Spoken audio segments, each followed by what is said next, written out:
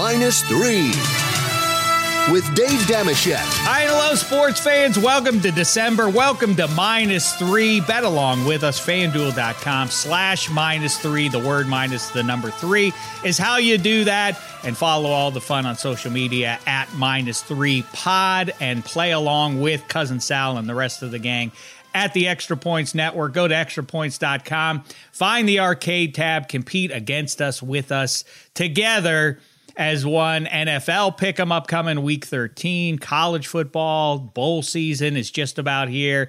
And pop culture quiz, all the rest of it, prizes available to you. Like I say, championship weekend is upon us. NFL week 13. Baseball in 22 in limbo. Home stretch for the Heisman. Bowl season, like I say, who'll be playing in the games that settle the national championship? That's yet to be determined. We'll know, I think, by Saturday night. Almost certainly Georgia's in, even with a loss to Bama. Georgia giving 6.5 against Moby Nick, a.k.a. Bama. Michigan's in with a win. They're giving 10.5 to Iowa. Cincy's probably in. They're laying 10.5 against Houston. Oklahoma State needs to beat Baylor to have a shot at it. They're giving 4.5. Pitt and Wake. No Final Four implications, but should be a dandy of a ball game if you like a lot of points. Pitt's giving 3.5. Total on that one, 71.5. I can't imagine that's anywhere close to enough there. Connor McDavid put on a show for Kid Crosby and company on Wednesday night. Hope you caught that. And let's jump into all of it. We're about to give you our picks. Eddie Spaghetti there behind the glass, and our main man by way of New England. Wait, I always get confused. Is it you were Bahamas and you're in LA by way of New England, or how's that go? It's Kevin Hench is what I'm getting at. I start in New England at Cooley Dickinson Hospital in Northampton, Massachusetts. Then I'm driven across the country at 1.5 to Hayward, California for a cup of coffee.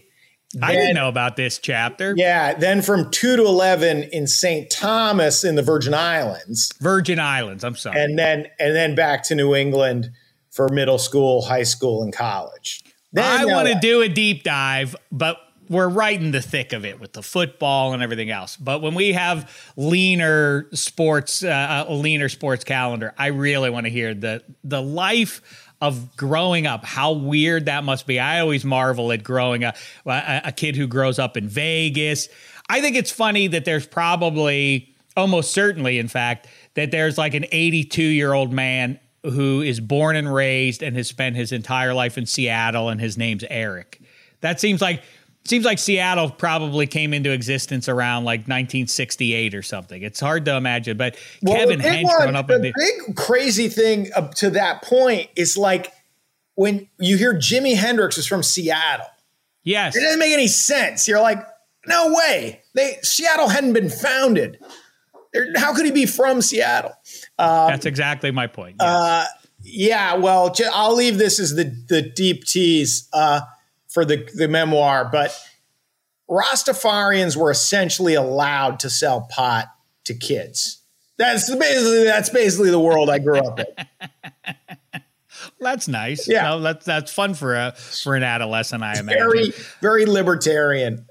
Speaking of fun, go back and listen to, I mean, I know we have a fair amount of Pittsburgh Steelers fans here, dark times for the black and gold. Maybe you'll get a little boost from listening to Joey Molinaro chop it up. He does his Nick Saban for us, a woke Saban at that.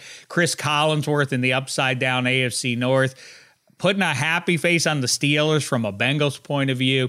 Good times with Molinaro. Go back and listen to that. But Hench, you're feeling awfully good right now, and it makes the rest of sports America sick because you're a Patriots fan. Do you agree with me, as we jump into a number of very important issues here, that the winner of the Monday night game in Buffalo becomes the favorite? I don't know if nominally if FanDuel will have them as the favorite, assuming Baltimore beats Pittsburgh, but to my eye, whoever wins that head-to-head is the best team in the conference. How say you? I agree. I picked the Chiefs to be in the year, and now that they're rounding back into form, it's actually, I think a lot of it will be determined by where those games are played.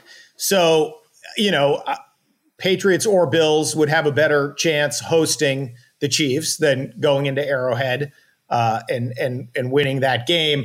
It did occur to me, and I think in the early days of this season, I did say no playoffs for your Steelers, if I'm remembering correctly. I feel like that might be right. The Bears were the 46 defense. I think the Steelers are the 41 defense, right? Because they give up 41 points every week. Is that? I don't know, Spaghetti. Am I right on that? I gotta go. All right, is it you two have fun. You two week? have fun. Nailed have a it. good conversation. Have Nailed a great it. weekend. Shit. Guys, we're using the 41 defense. Can I just say this? What does that mean? It's not Doug Plank. What's the four? Oh, that's how many points we give up every week. So done. I am delighted. By the way, can I just say one thing about that to agree with you, not to contradict you, in fact, to support it. There's a lot of talk, too much in this reporter's book that about the Steeler way and all of that. As it turns out, it matters who puts the helmet on. The talent, not the motivational speeches, the Newt Rockney stuff has no place in the 21st century. Rah, platitudes and all that really don't impact. And I've talked to any number of pro football players about that, but some of those pro football players who, believe the standard is the standard and all that are now denouncing these Steelers. As a reminder, for what it's worth, 41 is an interesting number to bring up. And like, these guys don't play Steeler football. That's what the Patriots hung on the Steelers in January of 2005 in the AFC title game. Some of those same guys saying that about the current Steelers had four. Now, the Cincinnati Bengals in week 12 are not the equivalent of the New England Patriots on their way to another Super Bowl title, but let's settle down, everybody. Let's settle down. Stephen A. Smith with his stuff he takes to the airwaves to announce at a time when there are a lot of different ways you can point the finger at what is an American embarrassment to say that the Pittsburgh Steelers are a national disgrace. Really? They're at worst 41st on the list of embarrassments going right now in our country. But yes, the Steelers are what ails us. The Steeler way is ends in the end zone for the other team. It's this way to the end zone. But that's, obviously your consternation is a source of delight for all of us. But the thing that's really delighting me from last weekend's games was there was a moment, many moments, I assume, where Cam Newton and Mac Jones were splitting reps in the preseason, and Belichick was watching these throws and had a decision to make. And now when Cam delivered that 5 for 21 2-pick effort last Sunday, while Mac is delivering another flawless performance in victory for the Patriots, you're like, talk about vindication. Oh my God, did he call that right? But my favorite part of that Cam Newton performance was when he said in his press conference, always a delight, the Cam Newton presser. He said, hey, just because you have Cam Newton on the roster doesn't mean you're going to win the game. It's like, yeah, this is like saying, yeah, just because you have tuberculosis doesn't mean you're going to feel great. Yeah, no, it's your part. There's a reason we got blown out today is you're fucking terrible. You can't throw a spiral. You don't know where the ball's going. 5 for 21 in the modern NFL in a non-monsoon. He's putting up Ryan Leaf in the rain in Arrowhead numbers. Like this is shocking. How do you go 5 for 21 in today's NFL where you're not allowed to touch the receivers? Anyway, but it's like, hey. Well, at least I said 3 weeks ago when he signed, if he has a real magical run here and takes this team into the playoffs and maybe wins a game, that then this will cinch his gold jacket for Canton. Yeah. So this is good. Damashek's red hot right now. Perhaps you should fade me on some of these things right now. I do want to talk about with the Patriots, though. One thing we're going to get to here is because that Beatles documentary that's out now, I finally consumed the first episode, and My goodness, it's just heaven to sit there and watch, and it feels timeless. It's weird to think this is 52, 53 years ago, and it makes me think that it's the most enduring dynasty in society of the last 100 years. I want to dig in on that. I think the Patriots of the 21st century have to get some consideration for that. Before we do all that, though, let's tend to some business here and give you our best bets in college and championship weekend. Shall we do it that way? Is that good to run through some of these title games here? How does everybody want to do it? Okay, let's do that. It's a monumental one, like we say. Much hash yet to be settled here. Let's start with, I guess, the biggest one of them all, Georgia laying the 6.5. First of all, I'm right that if Bama wins, Georgia still goes, right? Of course.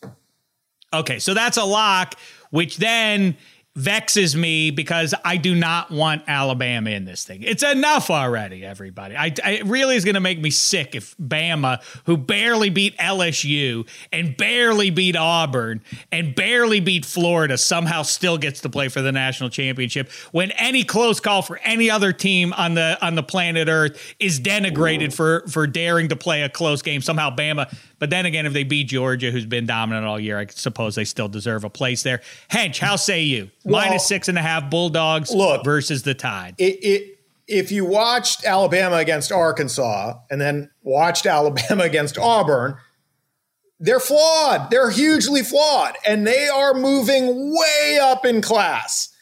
They are going to get smoked by Georgia. And obviously, the last thing Georgia wants is the opportunity to bury this team. I don't think is going to be missed by Kirby Smart. Like they're better. They're better physically. Like I think they're gonna dominate them. And and so the Wicked Witch will be dead for 1 year. It'll be nice, right? I think they're gonna cover that number, and we can all breathe a sigh of relief. And Saban can go do another Affleck commercial and make more money off the free labor of his players. I hope that they do not just beat them. I hope they beat them, and beat them by 3 touchdowns and end this jive about Bama still having a place in that. But the other consideration is that the Heisman race, if you find it compelling, and certainly you should bet it, but the odds-on favorite right now on FanDuel is Bryce Young. If Georgia gets him the way they have everybody else, I don't know how Bryce Young then gets the Heisman, and now it's wide open. If Aiden Hutchinson takes care of business with Michigan against Iowa, spoiler alert, I don't think they're going to. If that, then I don't know if it's Kenny Pickett, the Stroud benefit from not playing, that the best result is not putting anything new on tape, because if Kenny Pickett doesn't have a great day, but if he's in play, a lot of talk about the defensive players now getting in there. People seem to have completely forgotten about Kenneth Walker. I'm taking Georgia. Spaghetti, your pick on this game. Dave, I'm the first time I think in the college football season, I 100% agree with you that Alabama does not deserve to be in the conversation. If they win this game, it'll be miserable because they're going to get in. But I don't think there's a shot. I think Kirby Smart is going to lay the smackdown on Nick Saban. We're going to see angry Saban after this game. Georgia is not a flawed team. Every other team in this kind of conversation for the playoff is a flawed team. Alabama, their defense is not what it used to be. Like, yeah, they have their guys that are going to go to the NFL, but they don't have the full usual capacity of what it is. Really, outside of Bryce Young, who is going to be awesome. I mean, he's awesome as it is right now as a sophomore. Next year, he's going to be even better. This guy, he's had eyes on him since he was in modern day high school. So he's the truth. But outside of that, I mean, Jonathan Davis in the middle for Georgia, the run game. People thought maybe with Stetson Bennett coming in for an injured JT Daniels, there'd be a drop off there. There hasn't been. Like, Georgia's a well coached team. They're good at every level. Like, they should win this game by. I think I could see a 3-score win by Georgia. By the way, cut the jive about the nose tackle Davis winning the Heisman. That's not going to happen. So stop muddying the waters with, not that you did, Spaghetti, but this is now a late push too. That's not going to happen. He did score a touchdown. Okay, great. Listen, Kenny Pickett, I have to advocate, and I don't care if people call me a homer or not. The way I keep telling it is, if I were the quarterback of Alabama, me and and the Crimson Tide would be a top 25 team. There would be some drop off from Bryce Young to Damashek, but we would still probably maybe have taken 3 losses over the course of the season. If you put I don't know what Bryce Young would do on Pitt, but do you think that that's anything more than a 7-5 team in Pittsburgh without Kenny Pickett?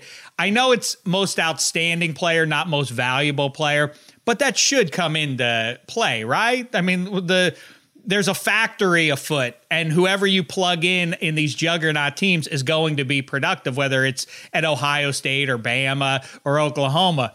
This is anomalous. Doesn't that have to matter for something that the quarterback, what's the difference there? Why is Pitt suddenly winning double-digit wins? Doesn't that have to factor into your vote? Maybe not, but it seems like it should. It feels like the Heisman voters, you know how when you would watch the Winter Olympics, which hopefully everyone will boycott this year till the tennis player surfaces, you watch the Winter Olympics and you're like, hey, that wasn't great. And they're like, yeah, but the judges know she's supposed to win.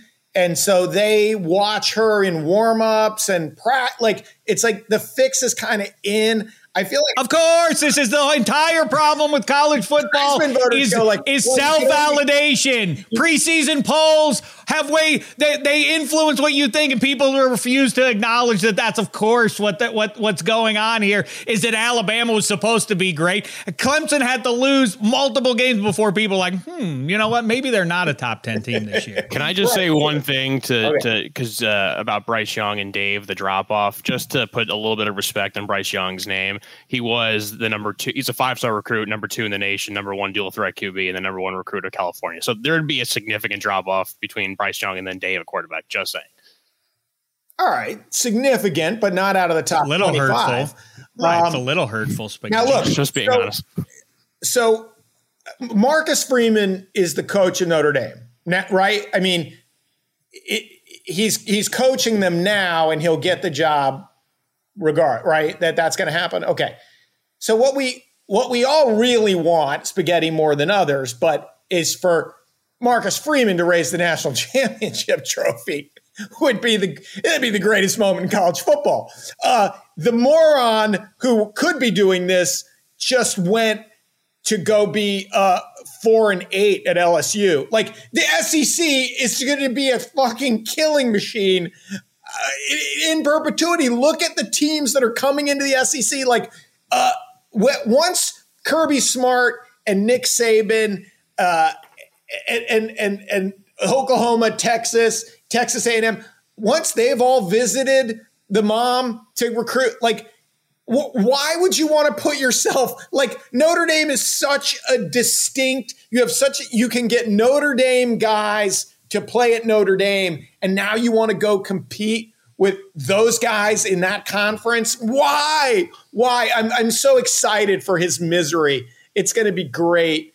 Well, as I said to Cousin Sal and Marty Weiss on Extra Points on Wednesday, and I say to you now, is that the analogy for me is Barry Bonds, that the ego gets in the way of these things. Barry Bonds was already in the Hall of Fame by the time he started taking the spike and inflating himself, but he didn't like that Sammy Sosa and Mark McGwire were perceived to have jumped past him on some level in a limited window, that those guys were getting more attention than he was, and so he had to put himself back in the headlines. That's exactly what it feels like. It's not good enough that you're in close to perennial national title contention at Notre Dame. Yeah, but he's got a much easier path to it with LSU. Like, how much easier? How much closer is he to it with Notre Dame, who gets to set their own schedule? And by the way, if things break right, they could be in there. And I want to say, too, that I was thinking about it all through the day a couple of days ago. I was thinking,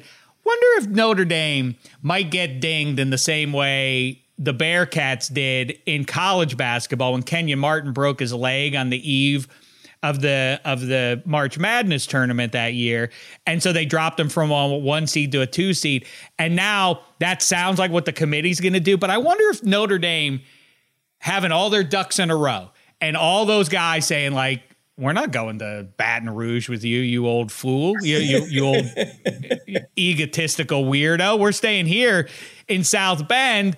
I wonder if that makes them change their mind a little bit. What if Iowa beats Michigan and Baylor beats Oak State? Is there then, do they say, we like this story now? Oh, they have to. Are you kidding? I think I'm rooting for it too now. Look, I think this is what we all need to get behind, is rooting for Notre Dame. Poor, pathetic Notre Dame to get into the Final Four here. First of all, I like your Barry Bonds analogy in terms of the sinister immorality of it, but I think the punchline is going to be if Barry Bonds had taken steroids and hit 200 with no power. Because I think he's going to go down to LSU and get fucking rolled. Like, I think that it's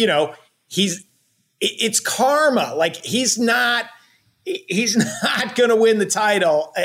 In 3 years from now, everyone's going to go, what a mistake. That's my prediction. Interesting. That's like Dr. Oz too. It's an easy thing to work against if you're competing with him. Like, Dr. Oz is running for senator in the state of Pennsylvania, even though he's from Ohio and lives in New Jersey. Why are you running in Pennsylvania? Like, isn't that what Bama and A&M and everybody else is going to say? Like, Brian Kelly, this guy, he has nothing to do with it. He doesn't know how it works down here, right? Isn't that what you do? Yeah, of course. He's pretending he cares about the Bayou Police. Like, right? Isn't that what they do? Yeah. So, you can rely on Nick Saban's going to be here at Alabama. I will finish out my days here at Alabama. But this guy, you never know. He might abandon your kid. It's going to be great. So those are our college football picks. When you say Iowa, you just think they're going to beat the number. I am going to say I like the Hawkeyes, who stumbled a little bit, but I think this is the way I'm forever fascinated by what goes on in any human being's head, let alone a kid in college. And like, this is our year, guys, magic year in Iowa City. We're really on a roll. We're pulling some upsets, and look at us. We're number 2 in the nation. And then you lose once, and you're like, all right, well, listen, we can still win the Oh, we lost again. Okay, now we're out of it.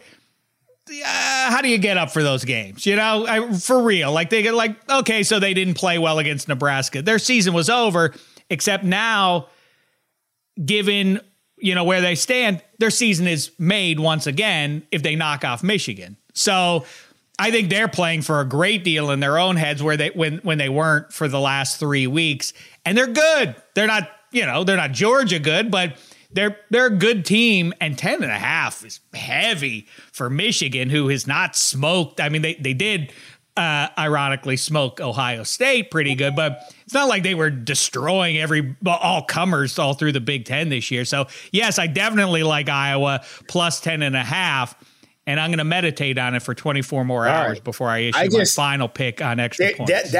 The level of physical dominance of Ohio State, like, if you can just push someone around like that all game long, like, it never stopped. Like, they just 297 yards rushing. So I feel like if that freight train gets rolling, I don't like the 10.5 could seem not that big a number pretty quickly.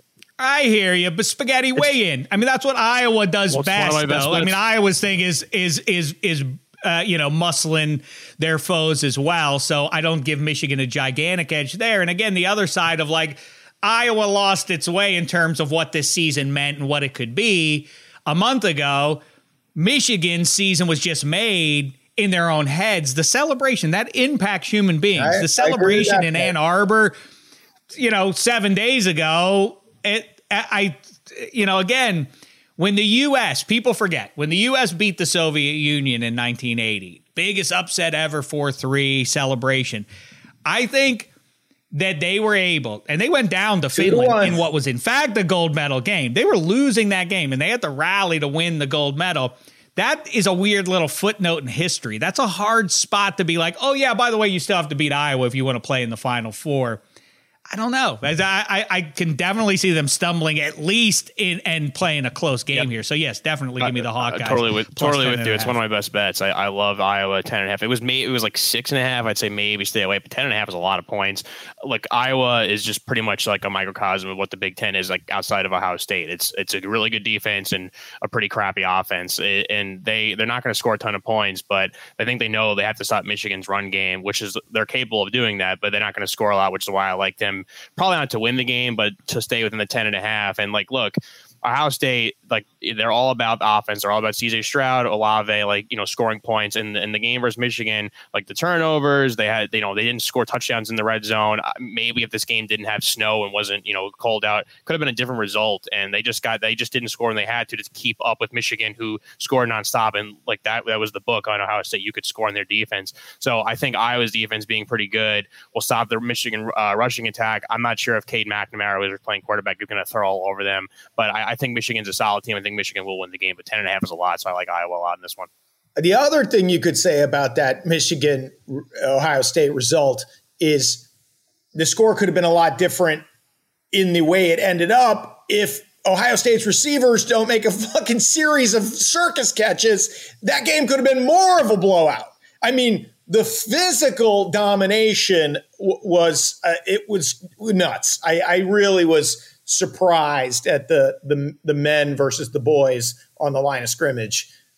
So it's funny. I really like the Colts against the Texans, and it's that same thing when it's the same number, actually. It's 10, I think. And it's like when teams that can run the ball get up, it's going to get out of hand. It's going to get to 41-14 fast. And so I would actually, I'm not going to bet that game, but I wouldn't be surprised if Michigan is just for real. They're better. And so while we're talking all things Midwest and you say the Colts, I think the Colts, I really like that play this week because it's got to be liberating after what the Colts have been going through recently to get the Texans. It should, it should be for Wentz. It should be such a weight off his shoulders. Like, this counts as a pro football. This is going to count in the standings. Well, this is too easy, base. It's sort of like the reverse of what the LA Chargers just did. This pro football team called the Steelers can't stop us. Whenever we have the ball, we're going to score. Obviously, then they go and play Denver and they find a very different matchup. This is that in reverse. I think that the Colts are going to just be liberated by getting to play the Texans, and they will cover that. What is it, 13 and a half last I saw. Cincinnati, you brought them up, big spot for all things Cincinnati football. By the way, changing my Ohio-based AFC North champion pick from the Browns to the Bengals, plus 230. Bengals are looking good. I think they are for real. We will see against the Chargers. We'll pick that in a second. Cincinnati against Houston, though. The Bearcats laying 10.5 there. They stumbled last year in their title game. It was what was it, a 3-point game, Spaghetti? Is that what it was when they knew they needed to win? This one's even clearer for them. Win and you're in almost certainly. I think they take care of business there with a double-digit victory. So I'll take Cincinnati. I like Oklahoma State. They beat Baylor by 10 the first time around. I think those trends tend to continue. You beat a team once, you're going to beat them again a second time. So I'll take the Cowboys minus 4.5. Thoughts on that, Hench or Spaghetti? Well, first of all, I got the Colts at 10 today. Oh, 10? So I feel like you should definitely take my advice over Sheck's 13, advice. definitely. I mean, because it's going to be harder for them to cover Sheck's number. I got to feel it. Talk about a weight off your shoulders. If you thought it was 13, you hear 10. Now you got to get it. My pick of the week, and it pains me to say this, but I like the Bills on Monday night. Do you really? Yeah. Wow. Yeah. I feel like I like the way that you kind of whisper. Yeah, well, I feel bad, but like, you should be ashamed to say that. So much of the way the Patriots have been winning these last 6 weeks is they get not. I mean, it's one thing to get the deflections, to get the balls bouncing. They don't drop any interception. They catch everything. Like every opportunity, every time they've punched a ball from behind, they've fallen on it. Like this run of forcing turnovers, like once the ball's on the ground, it's a coin flip, except the Patriots have been recovering every fumble and every tipped ball results in interception. And I feel like, that last week, the Bills were my best bet against the Saints on Thanksgiving. And it really looked like they figured a lot of stuff out against a very good defense. Mm-hmm. So, they're at home. It is to your point, it's the game that sort of defines who's the beast of the East. And I feel like as good as Mac Jones has been, and as far as the team has come, as quickly as they've come, I do think if you take a breath, you're like, the Bills were the class of that division by kind of a lot when the season started. And I feel like Monday night at home, national televised game, it feels like it will regress to the norm on Monday night. And, and the Bills win by 10. First of all, 19 picks by the Patriots at this point is an insane number. And I said the Patriots win the division. I thought that we handed things over to the Bills a little prematurely. They've been obviously a nice team for a couple of years here, but the assumption that they were the clear-cut best team in the AFC, they may yet prove to be that. But let's see them play this Belichick defense, which is turning teams over, is structured to do that. Josh Allen has a big ego, as do all high-end quarterbacks. He can be seduced into throwing some bad balls. And I can't believe that somehow I have more faith in this Patriots team. After how much more evidence do you need that it's not some fluke what Belichick is doing here? I'm just saying they're not going to run the table. They're in this gauntlet. Titans, Bills, Colts, Bills. They beat a banged up Titans team. Of these 4 games, Bills on the road is the one you can lose. You're not going to win them all. And Hench is now Commissioner Gordon in the old Adam West Batman series.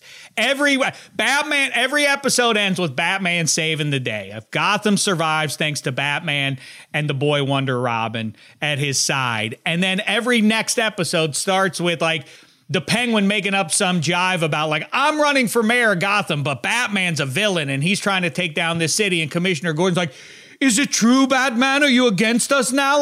How much more do I need to do for you, Gotham? Come on, Hench is now Commissioner Gordon, doubting Belichick. What gives, man? Well, look, I'm a warrior. There's, as you pointed out earlier. Oh, I didn't know you were a warrior. There's a lot to worry about. Warrior.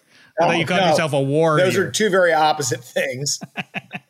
Not a warrior, a warrior. I'm worried. No, you and I are both worried about Monday night. I'm worried about this dystopian nightmare that the country is sinking into.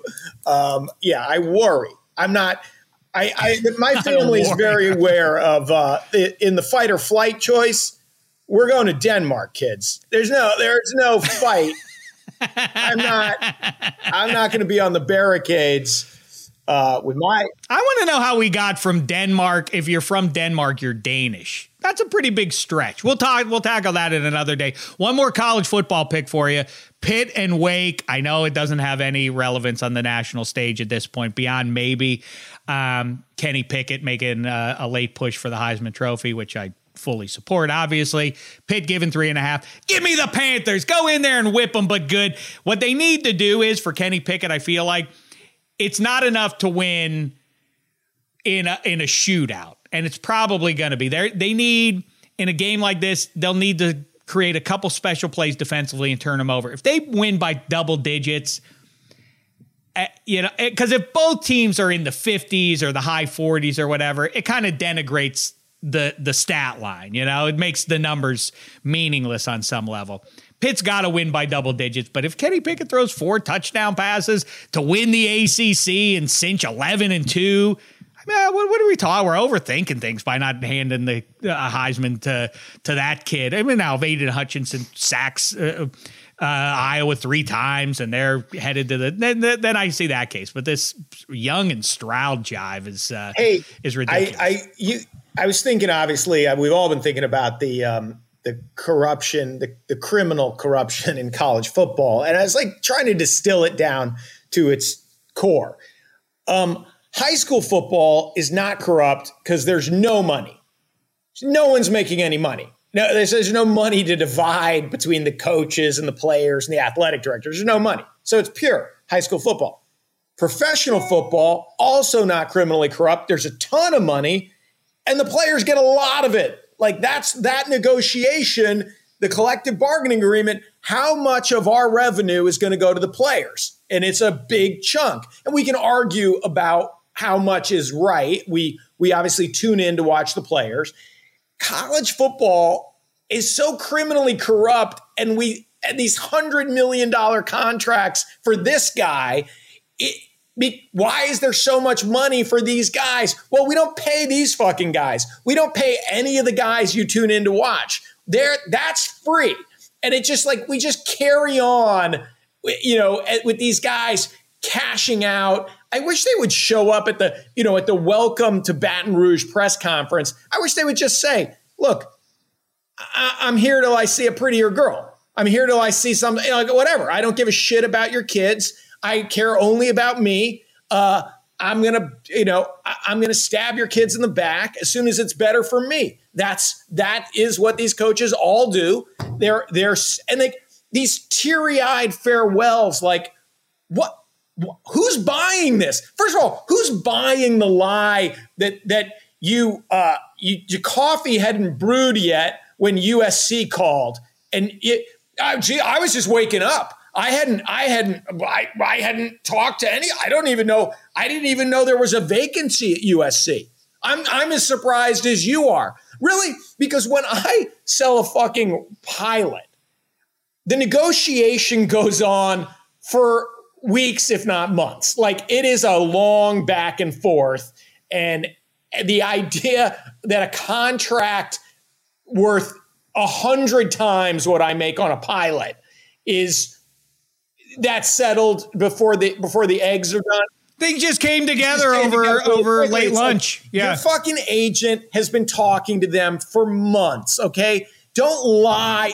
But the thing is, it's funny when David Geffen wrote this piece when he was saying this is why I'm endorsing Obama in 2008 instead of Hillary, and it had to do with how effortlessly the Clintons lied. That was his point of view. It was like they just lie so easily.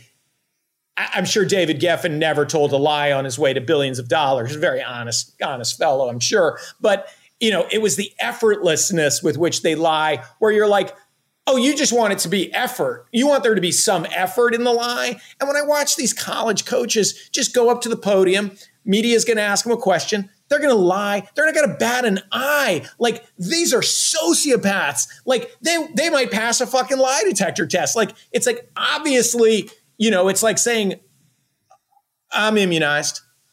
I haven't talked to USC. I haven't personally talked. Like, it's like, anyway, so look, live your life, take your money. Obviously, all three of us decided to live in Los Angeles instead of somewhere else. Welcome to town, Lincoln Riley. Maybe we just stop with the fucking lie. And then the media goes, oh, okay. I mean, I like Scott Van Pelt. I think he's excellent at his job. But he has Lincoln Riley on, and it's like, do you want to ask any of the 10 difficult questions? Do you want to ask what? Do you want to ask? Don't go, you're a liar. Obviously, you're a liar. This is a lie. This is an easily provable lie. You don't have to do that one. But, like, do you want to ask like a 5 on the difficult question? It's like, no, because Scott Van Pelt is in the money machine. He's the recipient of the money that gets stolen from these black kids who get paid nothing to play college football. So if you're in on the grift, you don't ever want to say, hey, thanks for coming on the show. You're a piece of shit. You're robbing people's labor. You're part of a criminally corrupt system. Thanks for coming on. I hope you come back soon. No, of course you're like, hey man, thanks for making time to fill out my show so I can make more money, because we're in the money making business. It's great. And you make money off of kids who don't get paid. And you're welcome to come on the show anytime. And I'll never ask you a difficult question. That's the covenant. That's the contract that we have.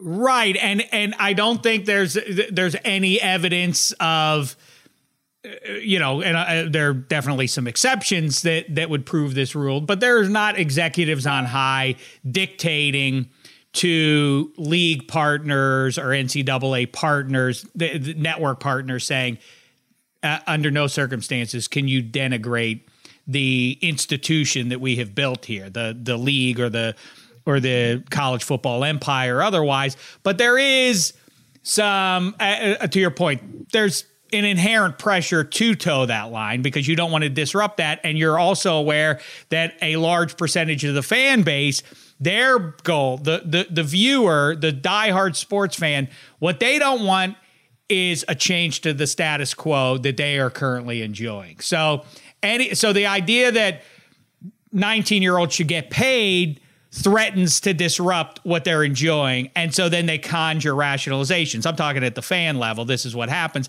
Everybody on some level is kind of incented beyond the player level to toe the line that you're talking about. No one wants the negativity. The league doesn't. The teams don't. The coaches don't.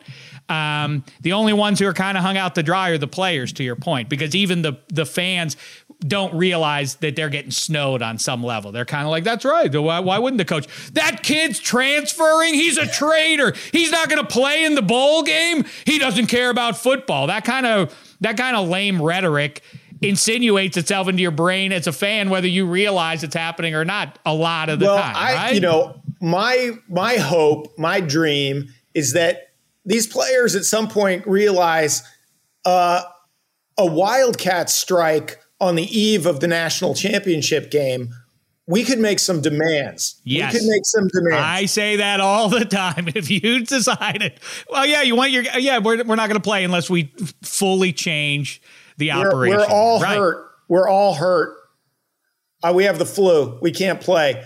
But it is a real bad look that a team that can make the Final Four in Notre Dame, that's not good enough for this coach. Is that puts a stink on it. I mean, at least Lincoln Riley, if they beat Oklahoma State and they're in contention, it would be equally as bad. But, he's kind of off the hook. The cover that Brian Kelly provides, and in fact, to your point, and maybe it sounds snobby or coastal elite or whatever to Real America, but I think that push and pull of Real America versus coastal people and all that, and the perceived frame of mind of both sets of that is part of the reason why, how Lincoln Riley's leaving Oklahoma. He's leaving Norman to move to LA. Why would anybody do that? What do you mean why? Because one's LA and one's Oklahoma. What are you talking? Sorry if that sounds snobby, but the beach is here and the weather is nice and you should be able to recruit here. And by the way, if you gave me the UCLA job, I would also take that one too. Well, it's funny. I'd rather live in LA than Norman. There's a Republican candidate for treasurer or something in Oklahoma that broke down how much more Lincoln Riley is going to pay in taxes in California. And it's like, yeah, California gets to charge that because people want to live in California. Oklahoma, I'm sure you have a very low tax rate. That's your rent. That's the rent rate for living in Oklahoma. So LA is, I know everyone's worried about this big exodus from LA. LA will be fine. LA is going to be fine. What's even funnier about this Lincoln Riley thing, just to jump in, is that there's pretty credible rumors going around now that he was recruiting players to come not to Oklahoma, but to USC for a while. Not him himself, but he's had people do it. And I think there's pretty much, then you can connect it back to the Oklahoma wanting to jump to the SEC, which was a school decision, not his decision. He's like, well, I want no part of the SEC. USC, obviously, they fired Clay Helton. They had the job opening. They're like, hey, USC calls him on the down low and like, hey, you want this job? You could recruit the crap out of the Pac-12 and not deal with the SEC. And he's like, yeah, sure. So he had his guy just tell these 5-stars, like, hey, I want to be there instead.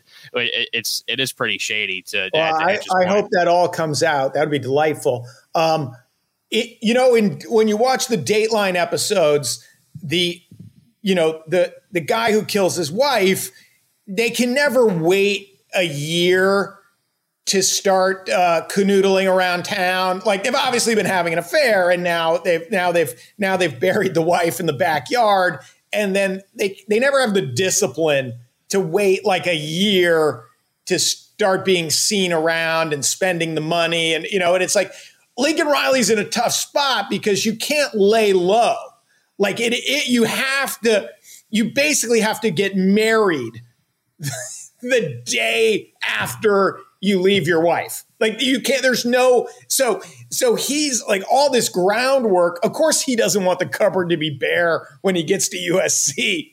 So all of these conversations and texts, and then you need like the mob, you need to have cutouts, carve outs. You need to have I can't have any fingerprints on this. But when I get to LA, I'd like some players there. But you're so right, though, that the cover up is the weird part. Like, to what end? And by the way, Chip Kelly, it is Shakespearean in how he's now on his way out the door, that none of the assistants will go with him. All these dark tales from his past. Obviously, the kid dying was a legit dark story, but the story of LaFleur and Saleh as assistant being asked to go park cars and shovel snow at his holiday party or whatever. These, it to your point, I don't know Brian Kelly if he's a terrible guy or a wonderful guy or somewhere in between, but yeah, given the circumstances, now we should all root against him to burn all future considerations like this from happening once again. But you mentioned also those Dateline stories. I marvel in 2021. They first started doing those like autopsy kind of shows at least 20 something years ago. There are that many murders that are mysterious. Well, how many can there be that they're like? It's not just that Dateline does it either. CBS does its version of it. These unsolved. How many unsolved murders or mysterious circumstances to murders went down in America in the last 40 years? By the way, and that when we were growing up on Dateline, that was before the true crime boom of like podcasts, right? Right. So now, I mean, it is like I used to think like, well, I guess American Idol can only run for a couple seasons because how many amateur singers are incredible? Like how many incredible singers are there? It's like there's an endless amount. Right. Like there'll be a show on NBC. Singing competitions will never end. Like really? There are that many great singers? And I think murder is the same way. Because you would think if you're like, like Dateline had the game to themselves for a while. So like we get the best murders, and now it's like fucking people are scrambling. Like what do you mean we're in a production meeting? We have no murders? Well, they took it over on that podcast. It was very sad. Proportion trips me up a lot with those kind of things. Yes. Same thing. Yeah, if you would have told me, remember the HBO show? That's the OG Autopsy with that Dr. Baden guy. The greatest. The coroner with that spooky lady's voice. In 1983, in a quiet town like that, that spooked me. I would have thought, well, that's the end of it. Once they made the JFK movie and they made that autopsy show, that pretty much all the mysterious killings in America, right? Nope. Apparently 20 years later, still, same thing is, I marvel when I drive around LA and all these houses are worth $2 million and more, all that. How are there enough rich people in America, let alone just in LA, to fill those homes? I can't fathom that there are that many rich people in one city, let alone in society. I always feel this when I drive through the flats of Beverly Hills, right? So the flats, above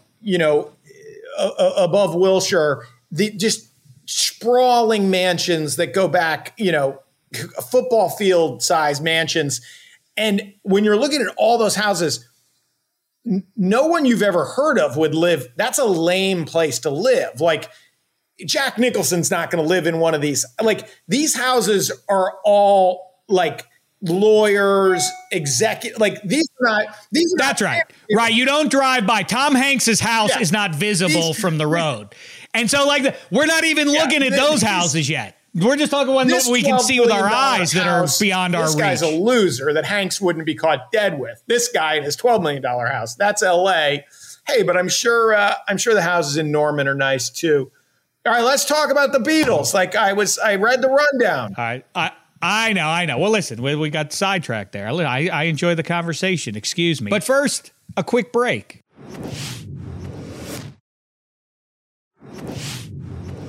Hey, fellas, you know already what I'm about to say, but sadly, the NFL regular season is heading into its final month. I'm low about it already, but the good news is we still have important games to watch, and they're giving us a big Week 13. Speaking of which, Cowboys and Saints, FanDuel Sportsbook is making it even bigger for you because FanDuel is giving new customers 30-1 odds on either team to win. That means you can win $150 on a $5 bet. I like the Cowboys here. They've been the better team over the course of the season. The most important position in sports remains quarterback, and Taysom Hill, no offense, Dak Prescott is better than you at football. So I like the Cowboys to win that one. All sorts of fun bets you can make, of course, at FanDuel. We love the same game parlay. I think Tony Pollard gets in the end zone if you're looking for a touchdown score as one leg of your same game parlay. You can bet the money line, touchdown scores, prop bets, all the rest of it. Who's going to get in the end zone, passing yards, all the rest. FanDuel, this is an example of just of one of the many reasons it is the best sports book in all the land. Number one, rated in the U.S. of A, easy to use, safe and secure. Get in there, bet the same game parlay, and bet that win yourself that 30-1 bet on Thursday Night Football. And we'll see you in the winner's circle as long as you bet it at FanDuel.com/-3, the word minus the number 3. So we talk about, well, dynasties are a big thing in college football.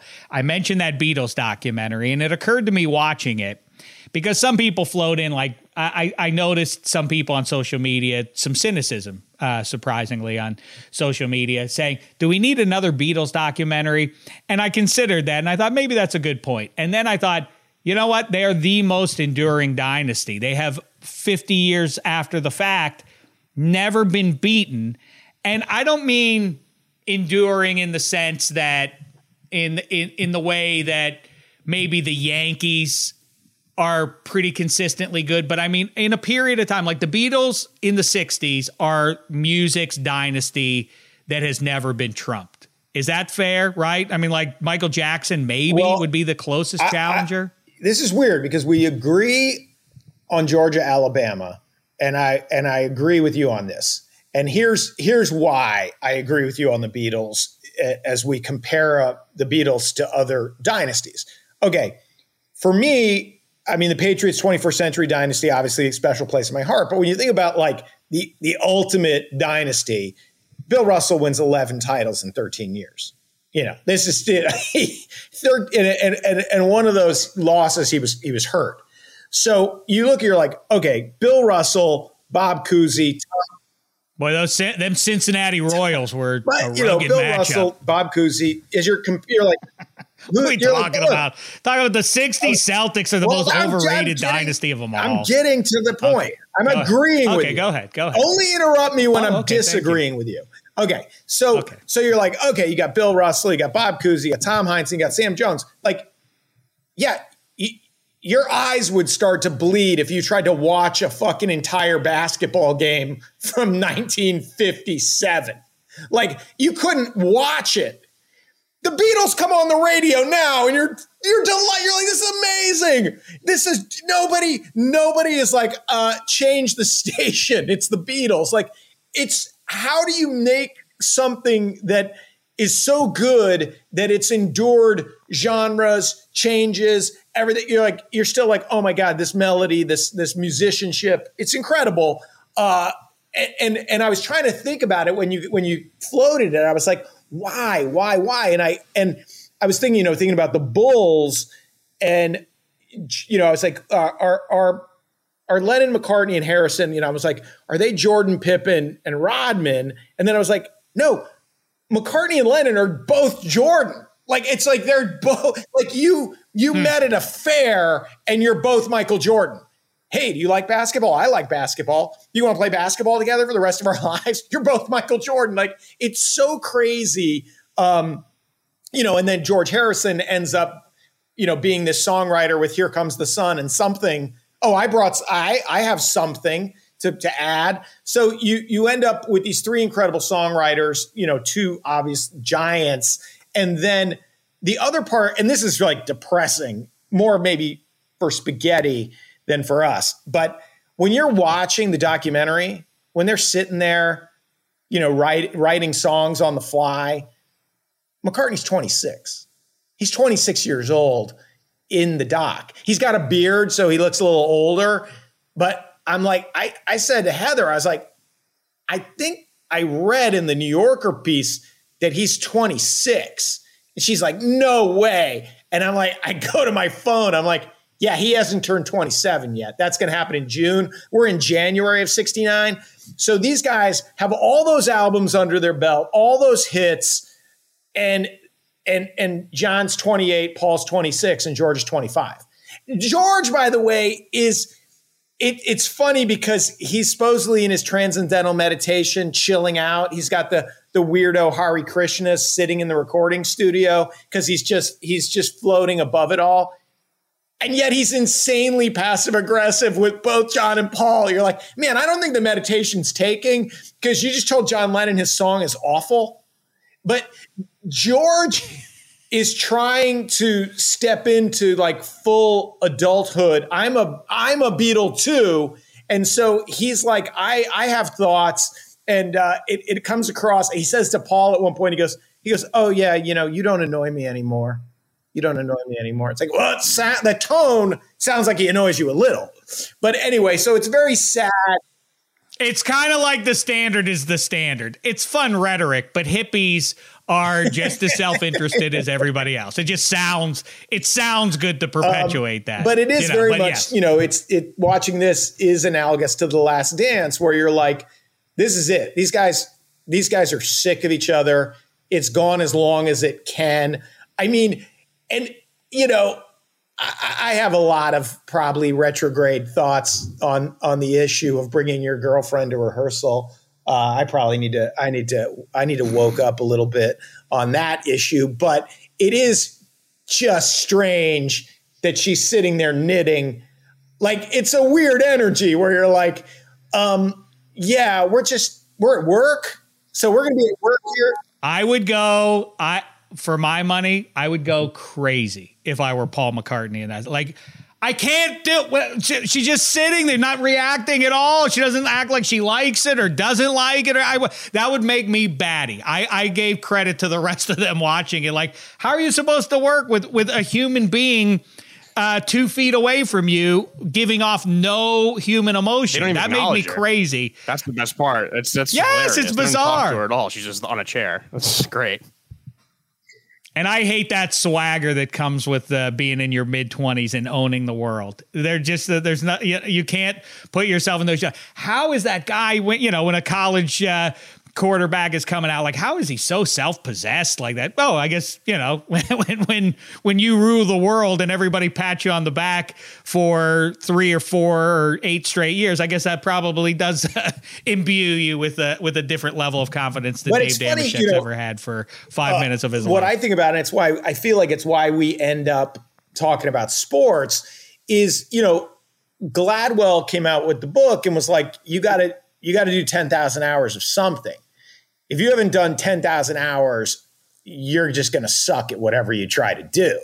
And so then we're like, oh, well, shit. I blew off the piano lessons.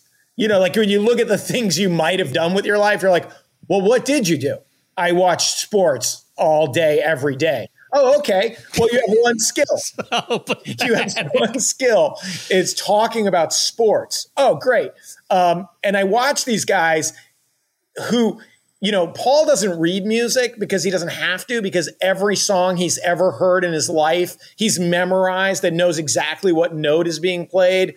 So when you're watching these guys create iconic music, they're on 100,000 hours, right? They were done with 10,000 hours before they left Hamburg.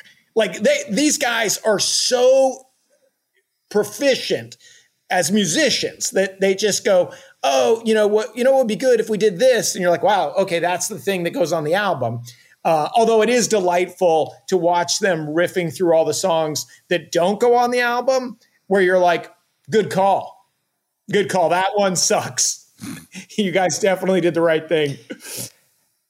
You touch on something that I don't know if we've talked about before here on this, but is, you know, the 21st century, it's the perfect storm for narcissists. Now everybody is a narcissist in the 21st century, and it's supported by social media. I can tweet something and Lane Kiffin can tweet something, and they're both publicly available. So whose opinion matters more? Well, the experts does. It's the same sort of thing. If you're a wine connoisseur, I think there's merit in that. There's actual studying involved. You have to know what you're talking about. The Cliff's Notes version of that is being a beer expert. There are a lot of frat dudes who are way too into the hops of this particular IPA versus that. It's lame. I will wear that as what's Dave's area of expertise. He watches other people do stuff. He watches sports and he has opinions on those. That's a pretty lame area of expertise. And the greatest reveal of all is that if anybody were an actual expert about watching sports, they would be able to tell you with greater consistency than anyone does who's going to win the games. And that brings me around to that's what makes sports the most compelling bit of entertainment still to this day. All the flaws, because no matter how much you know, you still don't know who's going to win any game. You know, you still can't correct with any accuracy, given a point spread or otherwise, what's going to happen. And that's why it remains compelling. Beatles, hey, I made a quick list, though. Tell me if I left anybody out here. Greatest dynasty of the last 100 years. I think Beatles are number one. Michael Jackson is probably the number two in terms of music. But the Beatles, you know, from 66 to, you know, to retirement, do they benefit, though, from early retirement versus the Rolling Stones going, like, for the Rolling Stones, basically Muhammad Ali themselves, like, Steel Wheels On, those are embarrassing pieces of music, but then they also deserve credit for enduring and still getting out there, and Mick Jagger's likable and all that, but maybe they would have been better served Led Zeppelining it, you know, like, let's shut it down. Bonham's gone. No more, no need to carry on here. Notre Dame football, USC football, Bama football, Yankees in the 50s, the 90s, James Bond is a great dynasty. Star Wars is it still the most popular big entertainment, like big budget effort in the history of cinema? The Canadians, frauds in the 50s. They had to beat 5 other teams.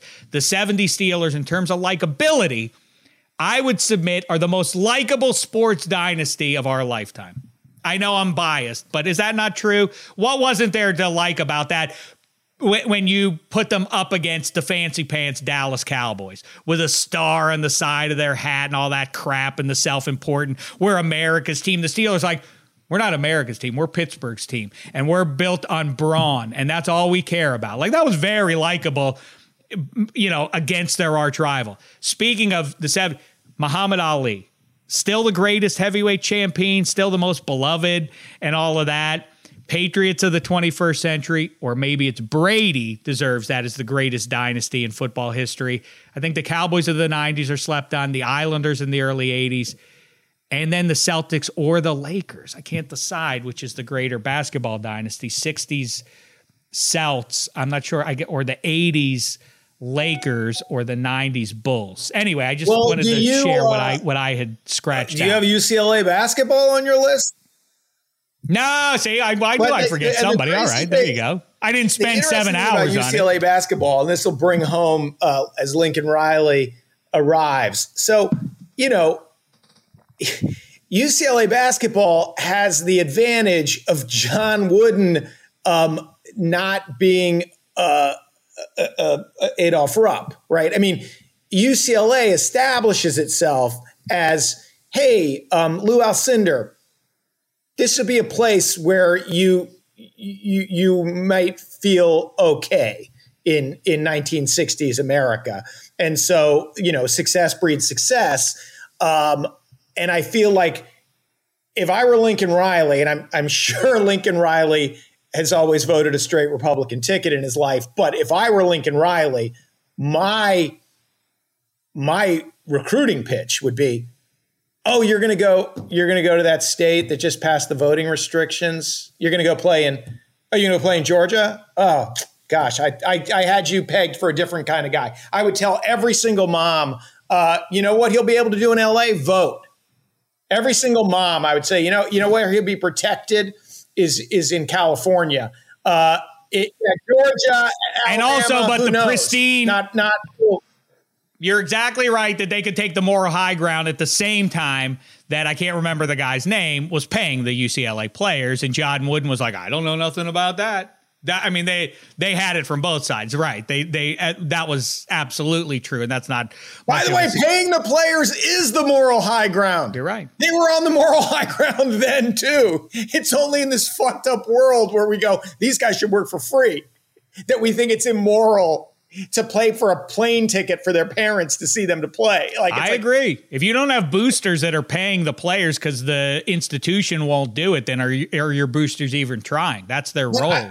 But the reason the Beatles, I think, to your astute point, still top all of those lists is, it's this little tiny collection of guys. There's no roster turnover. Bill Walton's not coming in to replace Lou Alcindor.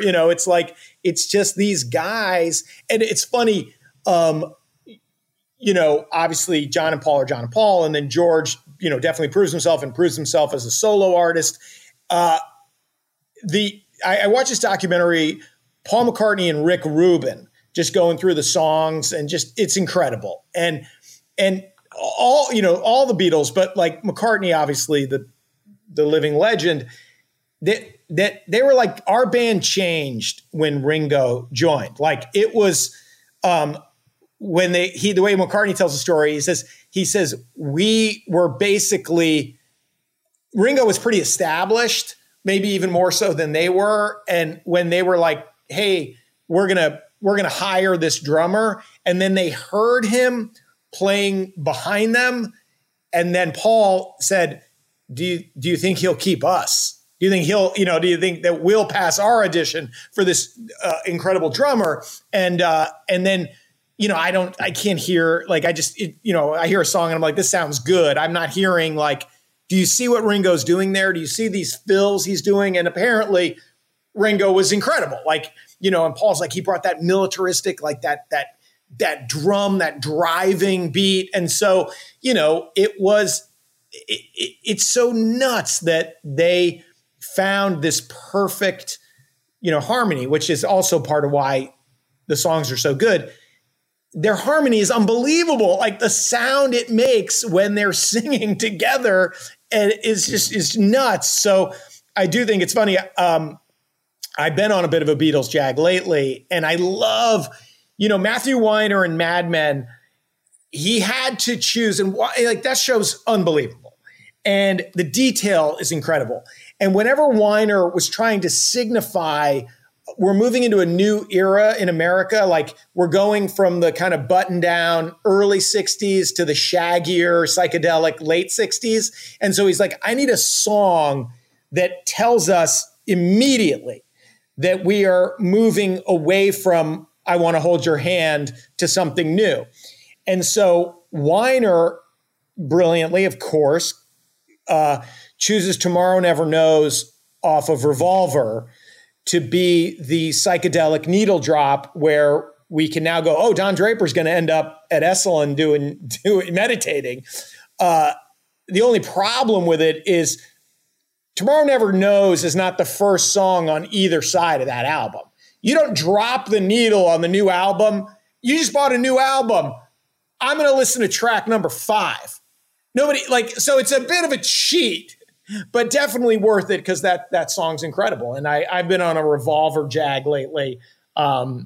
Revolver and Abbey Road. If you haven't heard those, but it's also the range condensed into what's basically like half a decade is crazy. From I Want to Hold Your Hand to the psychedelic stuff and Leaving the Road and what then they conjured once they left the road. It's just all remarkable stuff. You should watch the documentary. Spaghetti, who do we leave out? Anybody? Anyone you want to vouch for? You want to fight for? Your Yanks or something like that? Yeah, I mean, the Yankees obviously a good dynasty in certain select years. I mean, in terms of like juggernaut juggernauts that go on for years. People care. I mean, maybe the new Marvel stuff, Harry Potter. I'm trying to think of like movie franchises that. That's interesting. The Marvel, the Avengers specifically. Right. Stuff. Yeah, that's right. In terms of sports, I mean, I think you guys pretty much got everything. Hopefully the next new dynasty, the New York Rangers. But outside of that, I think the Beatles are the clear winners. It's the documentary is unbelievable. And like I said on Extra Points too, is I'm just shocked that the footage it stayed like private. It was not leaked. Like, it's amazing because you think about it, like you see all these bands and they release DVDs and stuff, but the 60s alone is obviously tough to record stuff in good color footage, and then now to see it's like, to me that was like the craziest when part. When they cut to for the first time inside that big vacuous stage that they're in, I was like, well, this is it? Oh, this is going to be what it looks like the whole time? I was blown away. It's so, like I said, it doesn't feel like it's something that was shot 50-something years ago. But are you guys bumped at all? I mean, like, I have sensitive nerve endings, and I'm like, these guys are breaking up. They're breaking up in front, like, as Spaghetti knows, Dustin Hoffman and Catherine Ross get on the bus at the end of The Graduate, and you're like, have you watched it yet, Spaghetti? I haven't, but I know the scene. You son of a bitch! Well, you've seen every scene from YouTube, cutting out clips. I know the entire, but I will watch. Well, you don't know the whole movie. What are you talking? You know the whole movie. You don't know the whole movie. You know how it ends. We've used The Graduate for like 4 or 5 different cold opens, and I've watched clips on YouTube. We're waiting. But anyway, my point is, once you see, like, you're like, oh, this is awkward. Imagine hanging out on that shot for 9 hours. Like, the problem with the Beatles thing is, like, it's so tense because you're like, this is going to lead to a breakup. And McCartney sings, he wrote in Two of Us, one of my favorite songs on Let It Be. You and I have memories that, longer than the road that stretches out ahead of us. Like, we have more in our rearview mirror than we have together. And Beatles historians are like, he's singing about his friendship with John. And then Paul's like, that was about Linda. And it's like, well, that makes no sense. Why would you have more memories with your new girlfriend? That obviously fails the first test. He's like, you and I have more memories than we're going to have. And then it becomes even more poignant when John's taken too soon. Like, they actually did have more days together than from that moment of recording that song. I just watched that song. That Spaghetti. You should DM that song to Brian Kelly. It's like you and him now. Yeah. Look, I'm onto Marcus Freeman. I don't like the Spaghetti thinks he's like the assistant AD for Notre Dame or something. The way he talks with some professional distance from this. I want to hear you get pissed off already. I hate him for doing that, but I agree with what Hench said. Like, he's going to struggle in the SEC. It's only going to get harder. And yeah, for Brian Kelly's sake, like, it'll be easier to land bigger recruits because bigger recruits want to go to school with less academic restrictions. But he's not a great recruiter. Marcus Freeman and Tommy Rees are. Tommy Rees on a private jet right now recruiting people, and he got the contract he wanted. Notre Dame was not going to give it to him. So it's like, I get why he left. That's why I'm not. But like, yeah, he's a scumbag for leaving. This is broken perfectly for you. The expectations slightly lowered because you didn't get Urban Meyer be like, machine keeps on rolling. Now there's some intrigue in how but they present now as very progressive. Instead of having some old man as their head coach, you have a 35-year-old head coach and a 29-year-old OC. That should be appealing to recruits. I can't win. Well, you got to give Brian Kelly. There's a way better chance at a national championship. Like, I don't know. Path is pretty clear because I totally agree. If you're like, it's one thing if you're like, hey, I'm the old white guy that built this LSU dynasty. But like, if you're just the new old white guy who's in a parade of old white guys coming to tell you why you should play in the SEC, and then you're like, oh, okay, well, the more successful old white guy just told me the same thing. Why would I ever choose you? Oh, basically he lands right between Kirby Smart and Saban, right? He's not young or old. And I think, like, if Marcus Freeman was coming to your house, you'd go, yeah, I want to be part of the solution. I want to go with this. Yes, right. There's a certain spirit there with that. And the other thing is that Spaghetti will disagree with me on, and then we have to get to pro football already. Again, we flapped our gums for way too much. But although, no, wait, not enough. Not nearly enough for our listeners who's decided to. Because we always go so long, and I don't know. It's like I enjoy your guys' company. Who gives a shit? But I was talking to a buddy in New York over Thanksgiving, and he was talking about like the metrics and the business of podcasting and which ones do well and how long a podcast is supposed to be if your intent is to do well. And I was listening to him. I'm like, oh, Jesus Christ. We go on twice as long as that. Oh, yeah. Really? What's the latest? 45? 25 to 30 minutes. You got to be out. And I was like, 25 to 30? We're just getting warmed up. Please, I know. I legitimately say to Spaghetti after 3/4 of the episodes after you depart, I always say, boy, I like the first 10, 20 minutes, but we didn't really get cooking until we got into it a little bit deeper. So what are we going to do? Sorry, we appreciate the slow burn. We appreciate the listener who hangs in there with us. But the other thing, very quickly on Notre Dame, one last thought from me on it is Notre Dame very subtly doesn't play as tough as the schedule as it used to. When Penn State and Pitt and West Virginia were all independents and they were on the schedule perennially, those were 3 tougher games. Notre Dame has to kind of shop around, and they do high-profile games against different regions, teams to try and have a national appeal. But Stanford, we're far enough away from the glory days there that we can that when they schedule that game that they rightly think it's a tough matchup maybe against a Pac-12 powerhouse team. Stanford's not. They have to kind of search. Their schedule ain't that good, and yet they're on national TV every week. They have a real good shot when the season kicks off at 10 wins every single year. That's just the way it is. It's not true though, but. Well, that is true. It's not, because again, if they were just doing a full ACC schedule in most years, the ACC, you're just getting one good team in Clemson, and it's like so they schedule 5 ACC games.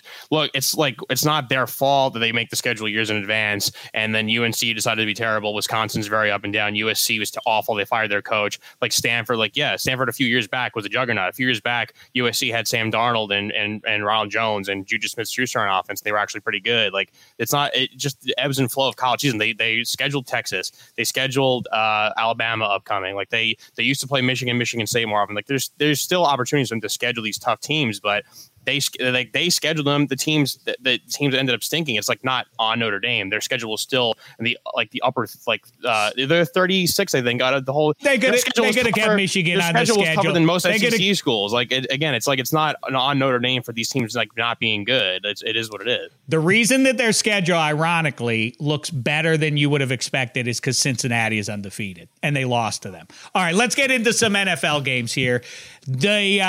No secret that I love the Chargers this year. I'm not off that train just yet, but now they go to Cincinnati, and the Bengals have emerged. Bengals given just 3. Seems a little weird to me, given that the Chargers had a nice offensive showing against the Steelers 2 weeks ago, but have been mostly scuffling. The Bengals going into Vegas and winning that one and then housing the Pittsburgh Steelers. I would think the Bengals would be given a couple more points there.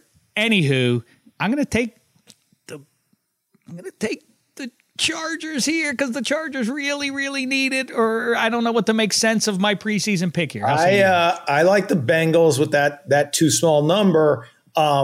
Some crazy third down ineptitude by the Chargers by Bill Barnwell last night on ESPN talking about they can't get off the field.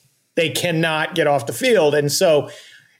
Because you're in a lot of third and shorts because teams can run at you, and Joe Mixon figures to be able to do that. I'm just going on the Chargers at some point flipping a switch offensively. Justin Herbert can't get on the field if defense can't get off the field. And I was actually kind of surprised by this number. I'm always looking at Mac Jones. I'm like, okay, where's Mac Jones rank? His completion percentage is way up there. Like, I think he's third, but he's, 70%. By the way, Tua's 54 for his last 64. I don't care what checkdowns you're throwing. That's an impressive stretch. Ask Cam Newton if he's ever completed 54 of 64. I think you're exactly right about that, which is what makes the anomaly is Cam Newton doing that. Everybody throws for 60+% now. People swoon over that. But the number that jumped out at me, because then I'm like, okay, so this high percentage, where's your yards per pass, which I always think is the ultimate stat. How many yards does your team average when you drop back to throw? And Joe Burrow is at 8. And that is a big number. And so between the Mixon and the Burrow and the terrible Chargers defense, I like the Bengals minus a field goal. Freezer Bowl redo 1981, after the greatest football game of all time, the Chargers at the Dolphins. Then they get the Freezer Bowl, did the Chargers. Boy, Dan Fouts and Air Coryell. History did not smile on them for whatever reason. In the explain this game to a guy who just woke up from a coma matchup of the week, the Washington football team that now has no name and the Raiders who now play in Las Vegas, Super Bowl 18. If you fell into a coma at the end of Super Bowl 18 and just now woke up like, wait, why doesn't Washington have a team? And when did the Raiders leave LA? Oh, no, they went back to Oakland, but then they went to Las Vegas, and now here's the matchup you have. Wait, how's the team playing without any name, though? Like, wait, Las Vegas? But that doesn't that encourage gambling? Anyhow, Vegas is laying 2.5. How's the hedge? So I'm going to go again. A month ago, I said these wheels are going to come off for the Raiders. I gave you the Giants. They beat the Raiders. I gave you the Chiefs. They blew out the Raiders. The Raiders got right on Thanksgiving. I mean, with a little bit of help, obviously. I've never seen that, by the way. 4 PIs on the same guy on third down incompletions. It's just pretty remarkable. But in the copycat league, I can't believe you don't see more of that. Hey, that guy is the live. Just attack him the whole time until he stops. And the other thing, the other copycat league thing is, and this is one I think the NBA, had to be shamed into doing it, but the NBA figured out you can't throw your body on the floor into a chalk outline at the end of every jump shot and try to trick the ref into giving you three free throws. So now you just have to have a natural shooting motion. And if you kick your leg out or you throw your body around, we're just going to swallow the whistle or call a foul on you. It's immediately better. I feel like the NFL has to get to a place where the 20-yard underthrow is not rewarded every time. Because when you're running full speed with your guy and he slams on the brakes, you're going to run into him. It's impossible. So in the copycat league, I'm just surprised this hasn't become a play. I mean, I agree. Lamar Jackson was so bad. I mean, how bad does Baker Mayfield have to be to lose to a guy who threw the ball to the other team 4 times? So Lamar Jackson has 1 touchdown drive. Here's the drive. He underthrows Mark Andrews. I mean, 20 yards, 25 yards.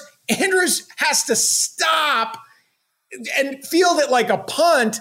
Of course, he gets grabbed by the defender. He catches it anyway, which is the impressive part. But it's not a good throw. The quarterback didn't do anything on this play to increase the chances of his team winning the game. Then the next throw, forget slamming on the brakes. Andrews sprints from the back of the end zone to the front of the end zone to catch that floater. So he throws 4 picks and 2 other terrible throws that result in a touchdown. Anyway, back to the Raiders. So they benefit from the horrible underthrow and the overtime pass interference call against the Cowboys. But I like the Raiders this week. I think the Washington football team, who should have beaten the Seahawks by 28, they had the ball for 42 minutes.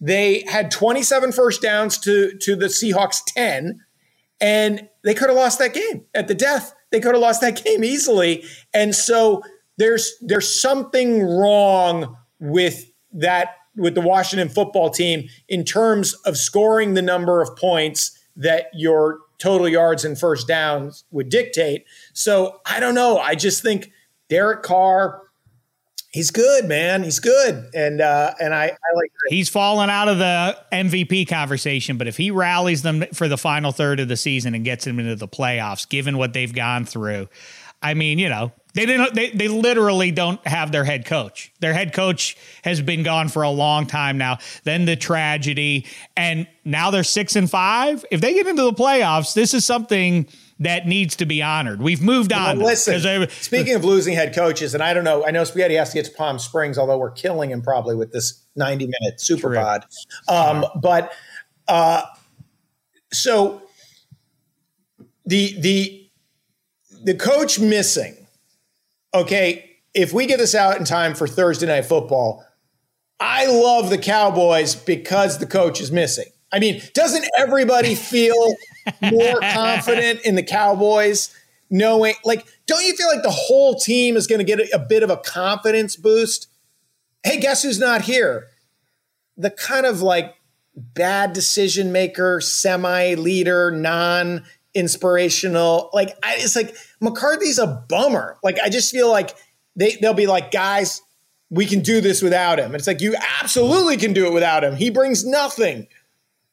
We used to talk about the Ewing theory. Head coaches must walk in the door after a victory like, hey, coach, good to see you again, man. You going to stick around? You don't feel obliged to hang out, man. You don't got to. Go and have the funny thing is, an early lunch. So it's perfect because McCarthy won't be there, but you know who will be there?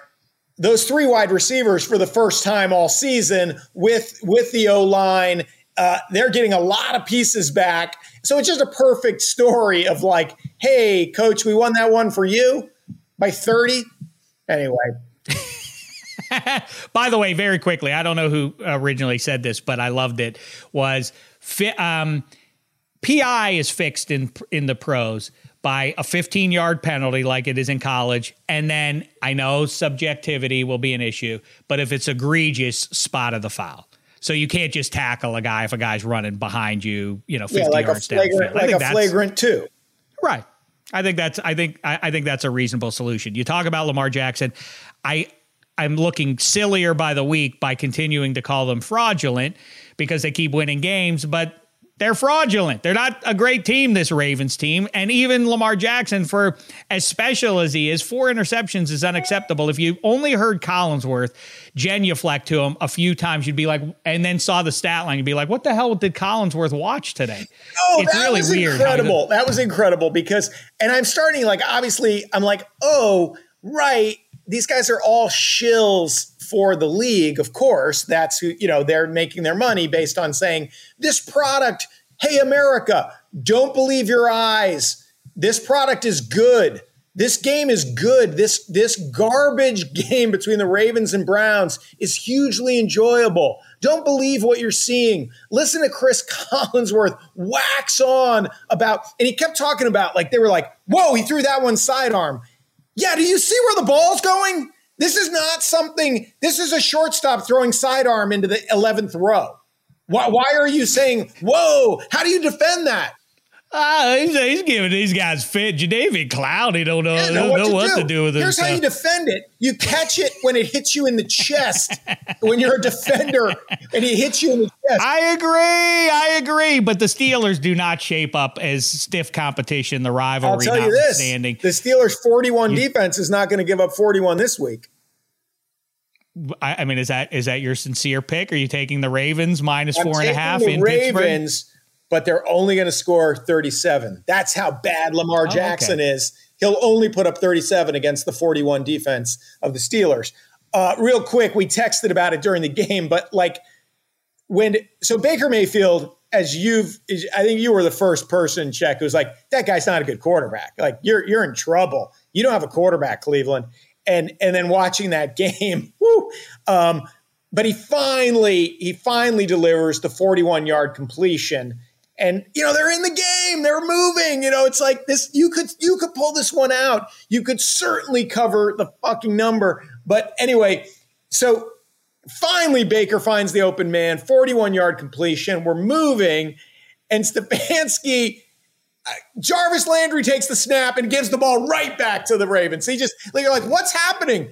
Don't you want to establish a rhythm here? Like, I don't know, like after the 41-yard gain, maybe you could have a little screen to Kareem Hunt. Like, no. We got him on the ropes. We're going to go Wildcat. Jarvis Landry, he's going to run around until he fumbles. And that play, it reminded me of when Buddy Ryan attacked Kevin Gilbride, because it was the kind of play that the defensive coordinator, who's the only thing keeping your team in this game, has got to be shitting. I got to send my unit back on the field because you fucking called this play. Like, what are you doing? What are you doing?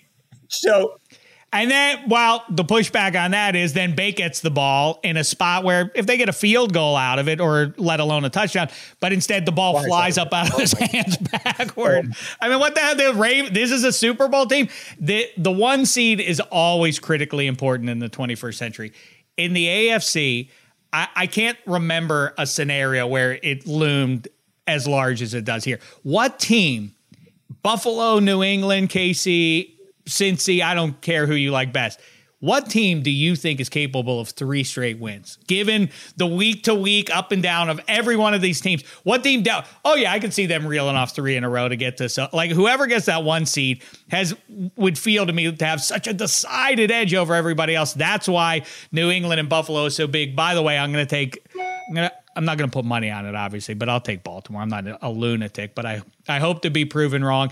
If Derek Jeter and Coach K can get farewell tours, number 7, Big Ben Roethlisberger, deserves a standing ovation from now till the day he hangs it up, at least on the banks of the 3 rivers. Steelers fans better turn out and give him his due. You know how they give out at those farewell tours, like the rocking chair and the cane, kind of ironically. With him, it wouldn't be ironic. Mm-hmm. It would be like, yeah, you need a cane.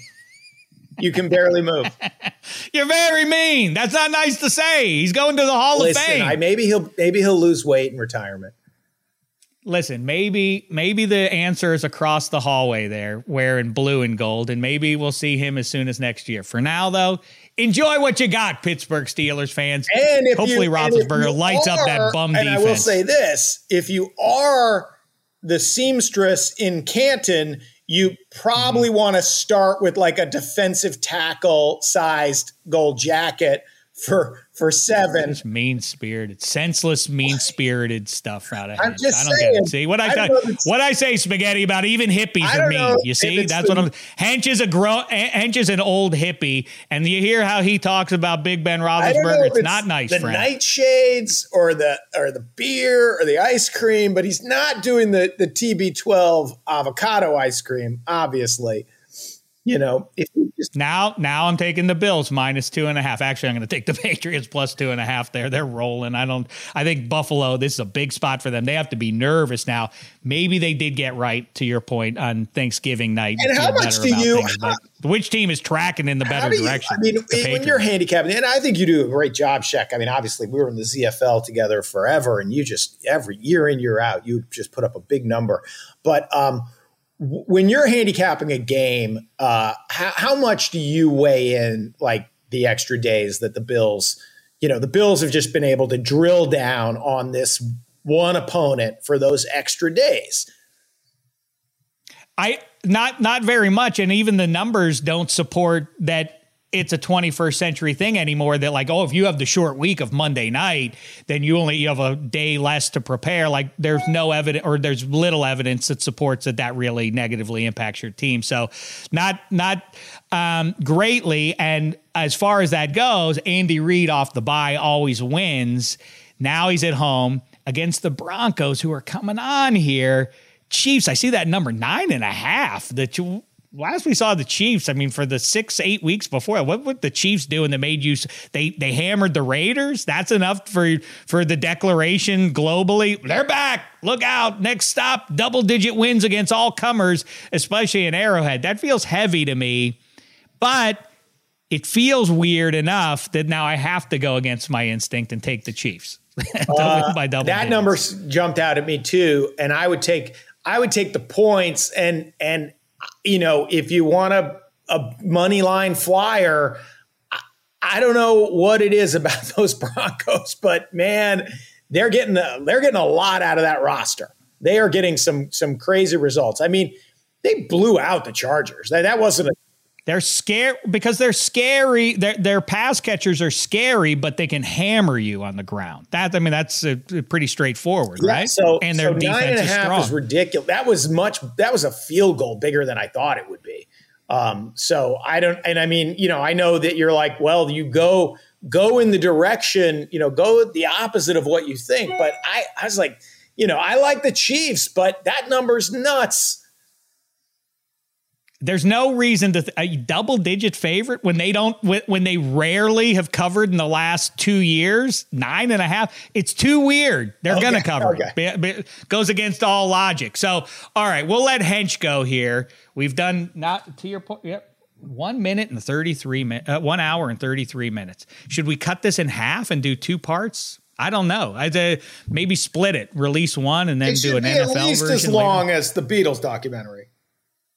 Okay, well, let's settle in then. We want to get some supplies and really hunker down here. All right, Hench is going to go. We'll talk to you on the other side of the weekend. Enjoy it, Hench. He's out. Spaghetti, let's bring it on home here. What are your best bets? I'm sorry, I was trying to pace it up here, but in doing so, ironically, now I didn't get your bets in. So give us your best bets.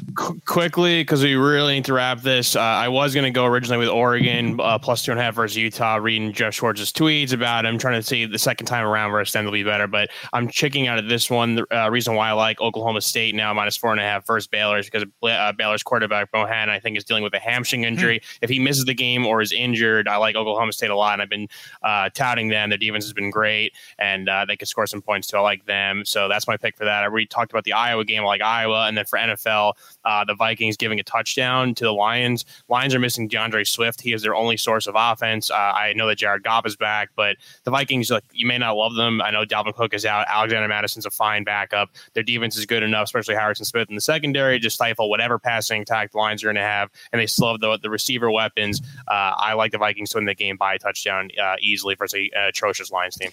Well, good times, Spaghetti. I like how after an hour and a half, all of a sudden we're talking times 2 speed here, trying to wrap it up here. So we will wrap it up there. Make sure you bet along with us. FanDuel.com/-3 is how you do that. Once again, it's minus the word, the number 3. Make sure you ride with us or fade us either way, and make sure you get the extrapoints.com into the arcade to do the NFL and college football and pop culture pick'ems to play against Cousin Sal on down and listen to all the great product out there on Extra Points. Buy some swag, get yourself some merch. You can do that at the website too. Extra Points, Waiver Wire, Lemon Pepper Parlay, Megan Fun of Sports. What am I forgetting? Spaghetti. Covered in Glory. Odds, Extra Points, Covered in Glory, Soccer Pod. Yeah, I was still looking for Covered in Glory. I skipped over Against All Odds too, but make sure you're checking out their great work. Very funny stuff with those 4 guys chopping it up. I was listening to it in the car yesterday and I was laughing out loud at it. So make sure you check that out. And we'll be back on the other side of the weekend to try and make sense of what we just saw there for you. Until then, thanks so much, sports fans. It's been a thin slice of heaven.